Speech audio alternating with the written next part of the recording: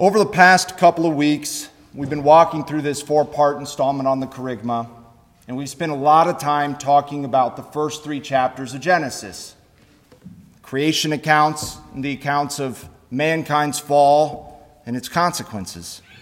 But today, I want to begin by turning to the second book of the Bible, rather than the first, Exodus. The events described in Exodus are the foundational events of the people, God's chosen people, Israel.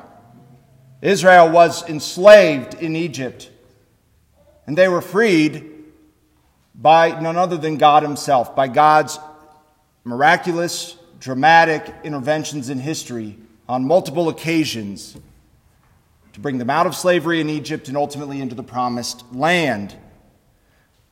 But the events of Exodus are not only the foundational events in the people of Israel.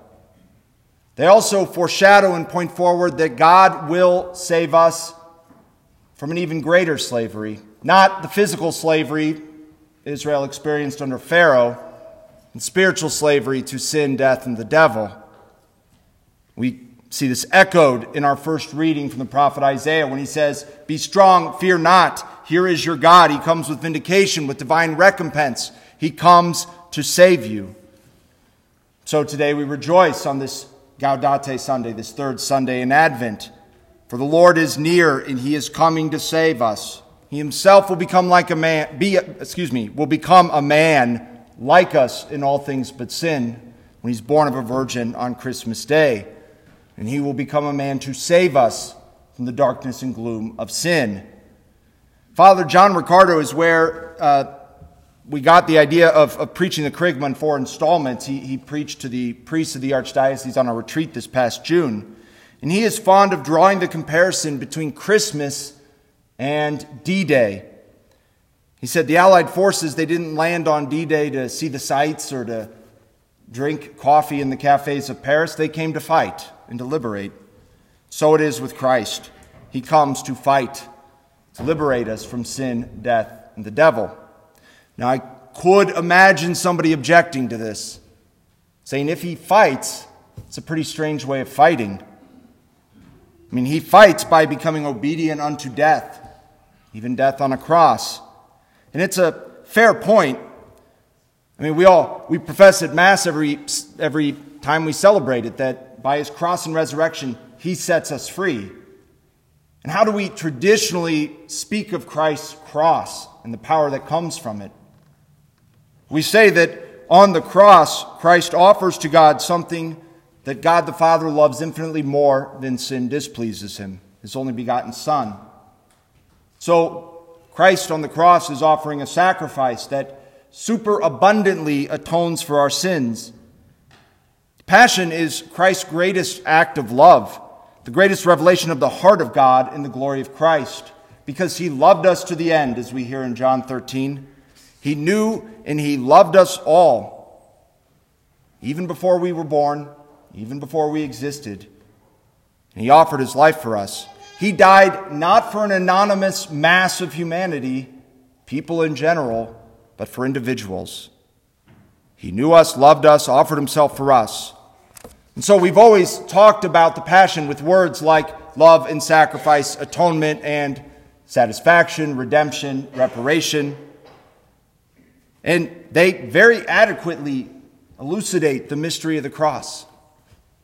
But they don't exhaust the mystery of the cross. There are other ways in our tradition of speaking about how the cross works. And Father Ricardo, to go back to him, he has spoken a lot about this idea of Christ as an ambush predator. Now, the fathers didn't talk about Christ as an ambush predator, but they had a very similar concept. An ambush predator is a predator who lies in wait, camouflage, hiding for prey. Then when the time is right, ambushes the prey. For example, a deer hunter in a tree stand is an ambush predator. Camouflaged, hopefully quiet, waiting, and when the time right, ambushes the deer. So how is Christ an ambush predator? How is it that on the cross he is the hunter, the aggressor, rather than the hunted? Christ, to all appearances, looked to have lost and been defeated on Good Friday. He died, he gave up his spirit, but then death could not hold him. He broke the prison bars of death. He wins the grace that enables us to once again be the friends of God and the inheritors of heaven. When I said the fathers of the church, they had a similar concept. They thought of Christ dying like, when Christ dying, they likened it to a fish taking the bait on a hook. Only the bait on the hook, the fish bites, and that the fish gets reeled in. So the devil, when Christ died, celebrated, thinking perhaps he won, only to have his kingdom plundered. It's an interesting way to speak about the cross. It's probably not ever going to be my go-to way of preaching about the cross or speaking about it, but it does speak to some dynamics that are at play there. But regardless, for me, the really astounding fact about God's saving action is this. At least according to St. Thomas Aquinas, it was not absolutely necessary. God in his omnipotent power could have restored us in many other ways. Nothing is impossible for God. Could have simply forgiven our first parents, Adam and Eve, and restored them to paradise, if he so wanted. Somebody could say, well, what about the devil? Didn't Christ need to conquer the devil? Not really. God is God, and the devil's a creature, and he's no match for the Almighty. Yet St. Thomas says that while it wasn't absolutely necessary, the cross wasn't absolutely necessary, it was the most fitting, the most appropriate, the best way to redeem us. And he gives 5 reasons why that is. I'm only going to give one, the first one, because it shows us precisely how much God loves us and inspires us to love him in return. So this means, because of the cross, that when we say something like, God loves you, it's not a cliche, it's not an empty phrase said to make us feel better. Look at the crucifix. I don't care what you may have done in life. I don't care how many times you may have fallen. I don't care how ashamed you are at having fallen. The crucifix tells us that you are worth the trouble to him. He not only created you out of his goodness and love, but when we were lost to sin, he moved heaven and earth to save us.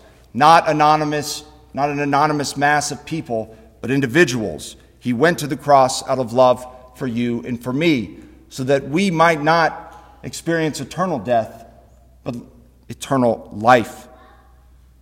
So how should we respond to this tremendous divine love and goodness? That is the 4th and final part of this homiletic series on the Kerygma. That will be next week. In the meantime, though, let us rejoice, for the Lord, our Savior, is near, and he comes to save us, to rescue us. Let us intensify our efforts to spiritually prepare for Christmas and these final 2 weeks of Advent, so that we can welcome Christ anew into our hearts and souls on December 25th.